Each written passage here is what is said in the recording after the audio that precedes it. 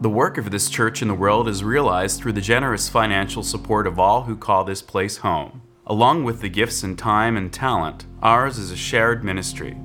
You have a role to play here. Church membership is open to all. For more information, go to uusf.org. We've all been zapped, as Richard from Texas calls what happened to Elizabeth Gilbert when she fell in love.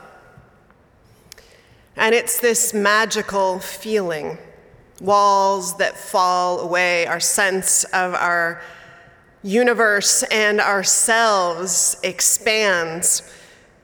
There's nothing like that kind of connection. It's the drug of choice, and all kinds of sonnets and balcony scenes and comedies and tragedies have been written about it.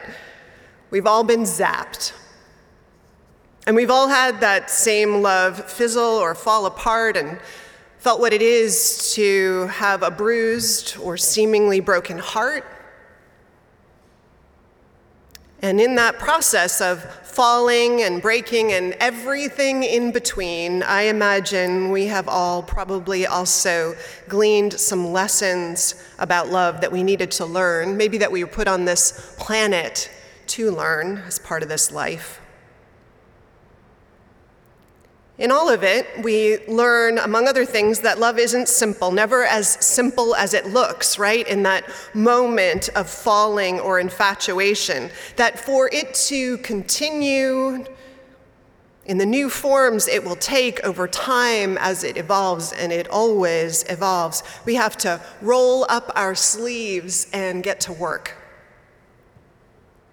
And we will learn all kinds of things about what being in a committed relationship over time, in those relationships where we get a chance to learn that, what it means, how to stay connected to people and what it requires of us, and how often it will involve all kinds of things, not just facing parts of them, but also facing parts of ourselves, the ones in us that need some love and untangling often. And when we're in relationship, we learn a lot of these lessons together. I reached out this week to a few folks. Some had been in long-term partnerships for as many as 5 decades, some for as little as 2, and others in between. I wish I could have called more people because they were fantastic conversations.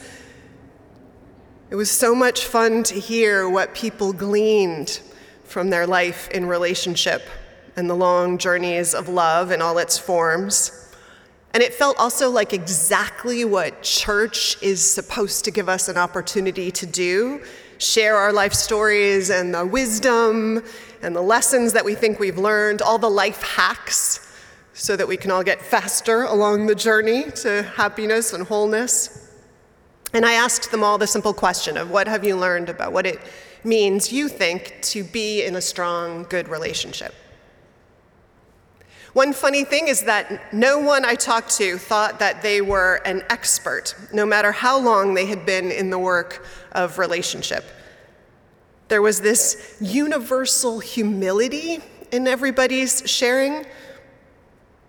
Maybe, I guess, because other human beings and the mysteries of ourselves and the ever-changing nature of relationship, in fact, keeps us humble when we're really awake to it all. And in all the conversations, there were some themes. One was how important it was to appreciate one another. And more than just simple appreciation, it almost started to sound like this idea of cultivating a perspective of appreciation. Listening to folks as they described this made me think immediately of this study that I read years ago about relationships, a study that correlated all the things that were present in the individuals in the relationship, and then looked at how that mapped onto the health and strength and longevity of the relationship, and how they found that one of the highest qualities that correlated to strength and health in a relationship, if it was present in one person, but certainly if it was present in both, was optimism. And not that they were optimistic about the marriage, but that they were optimistic, period. I suppose if you're generally optimistic, it makes sense that you would also be optimistic about the relationship and about your partner, that you'd assume the best, that you'd see the best. And that seems to help us stay connected to each other. But lest anyone listening is despairing that they aren't optimistic by nature, I think this practice of appreciation, much like the gratitude practices that are so popular right now, are popular because they can be cultivated. And cultivated in part similar to the gratitude practices because they invite us to shift our perspective. The way, I think, if anyone's taken a photography class or just started to take photographs more intentionally in the world, it sort of shifts the way you look at the world, right? How you kind of step out into the world looking for beauty and looking for texture and looking for lines and shapes. And the world, it turns out, is waiting for you, waiting to be captured, waiting to be beautiful to your eyes. And people, I think we can be the same way, how we flourish under the gaze of appreciation.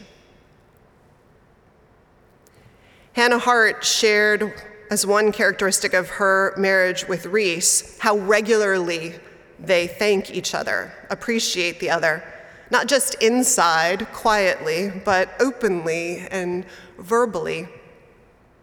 To say it, of course, she and Reese must be seeing it, right? But also looking for it.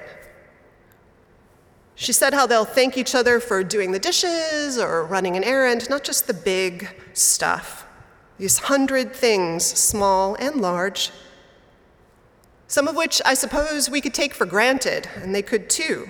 The way long relationships of any kind can often, if we're not careful, slide into taking the good for granted. But as Hannah rightly pointed out, practicing the appreciation of the other, it builds up, she said, this reservoir of goodwill, which we will need in relationship when the hard moments come, which they do. Indeed, I'm sure most of you have heard about how one bad experience sticks with us emotionally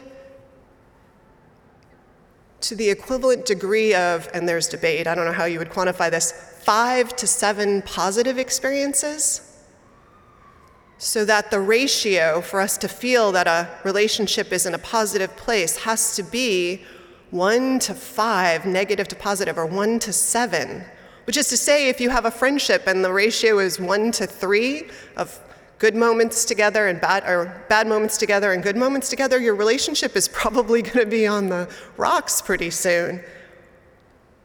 All the reason more so why gratitude and appreciation is this incredible practice for building up that reservoir of goodwill that keeps the relationship going.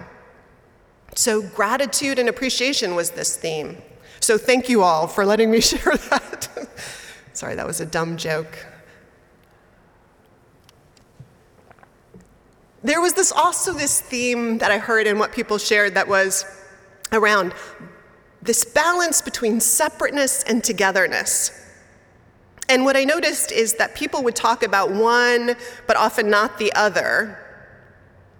So focus on one or the other. And I assume it's because either one came more naturally to them or life kind of supported or didn't one or the other side of that scale. And so they were having to lean into one or the other side. So the togetherness wisdom was how you have to make time to do things that are fun together. And if it doesn't happen by itself, to intentionally cultivate shared practices or interests book theater tickets or schedule hikes or make meals together, listening to music, that there needs to be more to being life partners than, for instance, running a household, and that can take intention.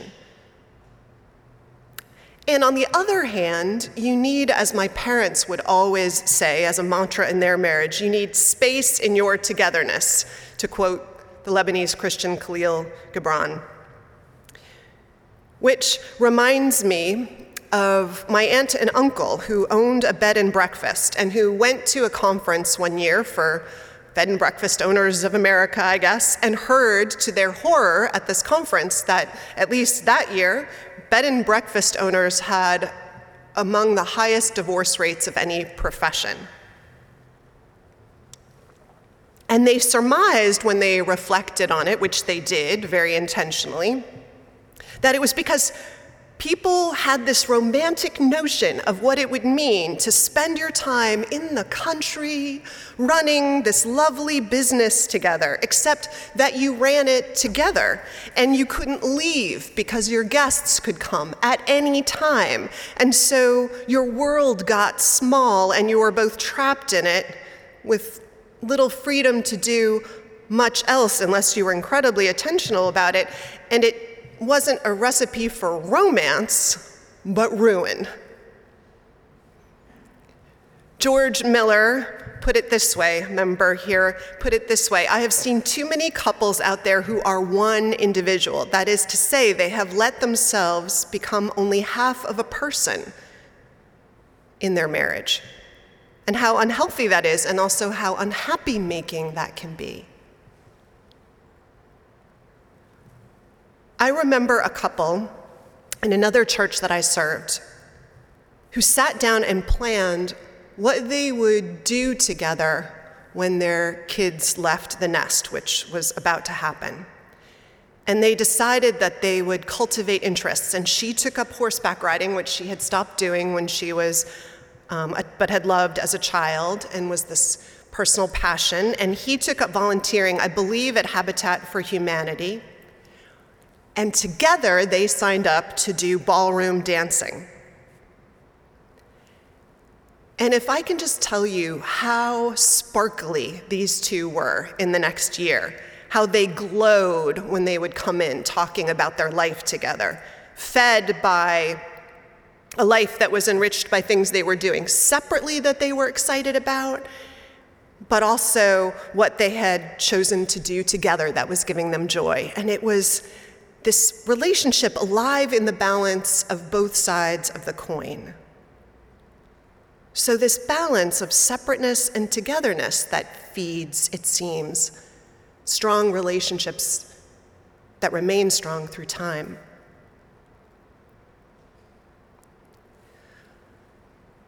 If I were to summarize a third theme that I heard, not surprisingly, it circles around how we hold the frustrations and irritations that come up in any relationship.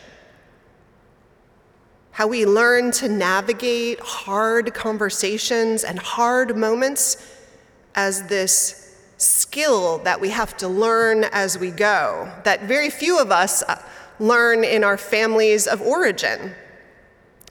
Learning how to, for instance, see, kind of get up on the balcony and see and interrupt patterns that are not healthy or destructive or are painful, and find another way to lean into those moments that get us to a place that's deeper at the end and through those hard moments, in part so that we can step into and lean into hard conversations and moments instead of being afraid that they'll inevitably take us to these places we find ourselves going together that weaken us as a couple. How some people find and seek out mentors in the form of other couples or friends who seem to be able to do this well, or go to counselors regularly or when they need to kind of check in to break a pattern. How figuring out what it means for a couple or two people, and it can be different between people, to get through those moments was so key and something that had to be learned over time. And so was this idea of picking your battles. Sometimes, often, letting everybody be human, which is to say, making space in the relationship for everyone to be their sweet, imperfect self, so you can be your sweet, imperfect self sometimes. And keeping all of what it is to be together in these moments in perspective. Gwen Behrens said her mother used to tell her when things were tough to say, "This too shall pass." Because that's true. The bad, the hard moments often do pass. But Gwen said what she has learned that her mother didn't say was to remember that the good passes also. So you have to hold it all tenderly. And with this open-handedness that soaks in the good as precious and fleeting, and the bad as momentary too. And find this as another tool for moving through it all to be together to face another day. And when the bad isn't momentary, when it endures, when you find you want more space in your togetherness and enjoy being together less and less, and have less and less in common, when there isn't much reservoir of joy to hold you together and it seems impossible to build it up again, maybe a relationship has to end. People talked about that too. Marriages that ended, friendships that ended, love affairs that ended. Gordon Sharafinsky remembered a sermon that John Behrens gave about endings. He remembers that when talking about the ending of relationships, John said that sometimes that choice could be a healthy choice too, offering the possibility of new growth and a movement forward, but also that the end of a relationship does not negate any of the growth and positive elements that that relationship offered while it was strong and vibrant. In other words, we can bring that lens of appreciation that we talked about at the beginning even to what ends, and that the space we allow in our togetherness can be the space also to let one another go if we need to.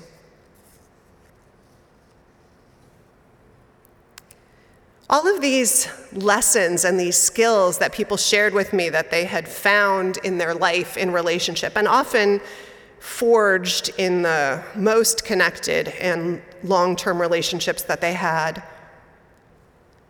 they were applicable for sure in their life with an intimate partner or a life partner or a best friend, but they were applicable everywhere. That as the preacher once said, we are caught in an inescapable network of mutuality tied in a single garment of destiny, and whatever affects one directly affects all indirectly. That we live life in relationships, right? And our challenge is to learn how to do that with the same kind of intensity and accountability and nurture and intentionality that we learn often in these most intimate relationships. That we take the lessons we've learned there and we try to build reservoirs of goodwill out in the world wherever we go. That we let people be their unique selves, but connected to the whole. That we figure out as fast as we can how to move through the difficult conversations to a place that makes us stronger and more connected. And we bring those skills everywhere we go. That we learn to live this perspective of appreciation, and we turn that gaze toward others we encounter in life, knowing that this loving kindness often helps every human life flourish and feel safe to bring their gifts into the world, and that bringing their gifts into the world is part of what we hope to offer one another, an invitation to do, because it enriches all of us, and that we do all of this in this effort, in this life, part of whose obligation and invitation is to learn how to love well. As a central invitation of spirit and the very gift of life itself. Because as Richard from Texas rightly said to groceries, in words that are true for each of us, you have the capacity to someday love the whole world. It's your destiny. Don't laugh.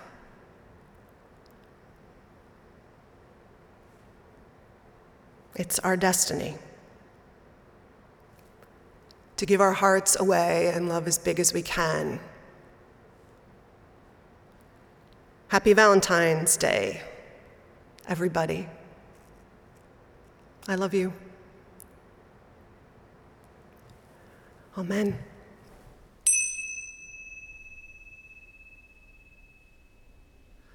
My dear Valentines, love. Love is in the air. Did you know that the Beatles mention the word love 613 times in their songs? I love the Beatles. Paul McCartney said this about love: it matters not who you love, why you love, when you love, or how you love. It only matters that you love. We need to learn to love ourselves first in all our glory and imperfections. If we cannot love ourselves, we cannot fully open to our ability to love others or our potential to create. End quote. And I would add, or our potential to continue to be created. You know, my silly Valentines, when we first met 10 years ago, I was so impressed by your smooth, quiet confidence and your leanings towards social justice. This so precious space, crowded comfortably with our hopes and aspirations, has become a home to me. A home so full of love and splendor, I had only to read the very writings on the walls to feel fully at home. On the one wall, it says, "What doth the Lord require of thee but to do justly, and to love mercy, and to walk humbly with thy God?" And on the other wall, simply, "The kingdom of God is within you."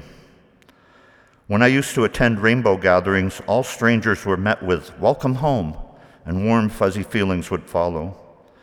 This family of peoples here at UUSF have welcomed me home almost weekly for a decade. Valentines, in my weakest moments you were there for me, propping me up a year ago when I lost my mother, even sparking mirth when depression came a-calling.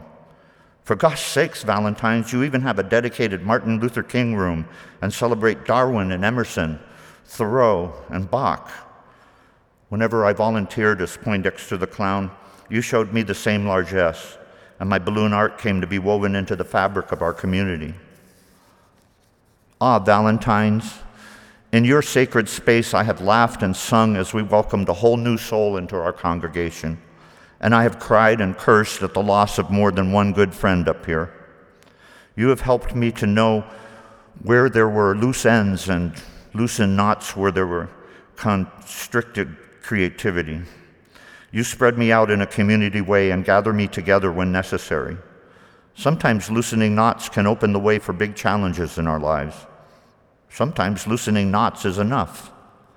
So, my sunny Valentines, whoever you are, however you show up in this world, in whatever body or gender, sex or sexual orientation, whatever outfit, single or coupled, whatever age or ability, country of origin, any of the thousands of ways we are ourselves fully, may you know yourselves to be loved. Because I love you, and how important you've become to me in our decade together. And part of what I love about you is how loved all of you make me feel. So let me offer it back. Happy Valentine's to you, all of you, my beloveds.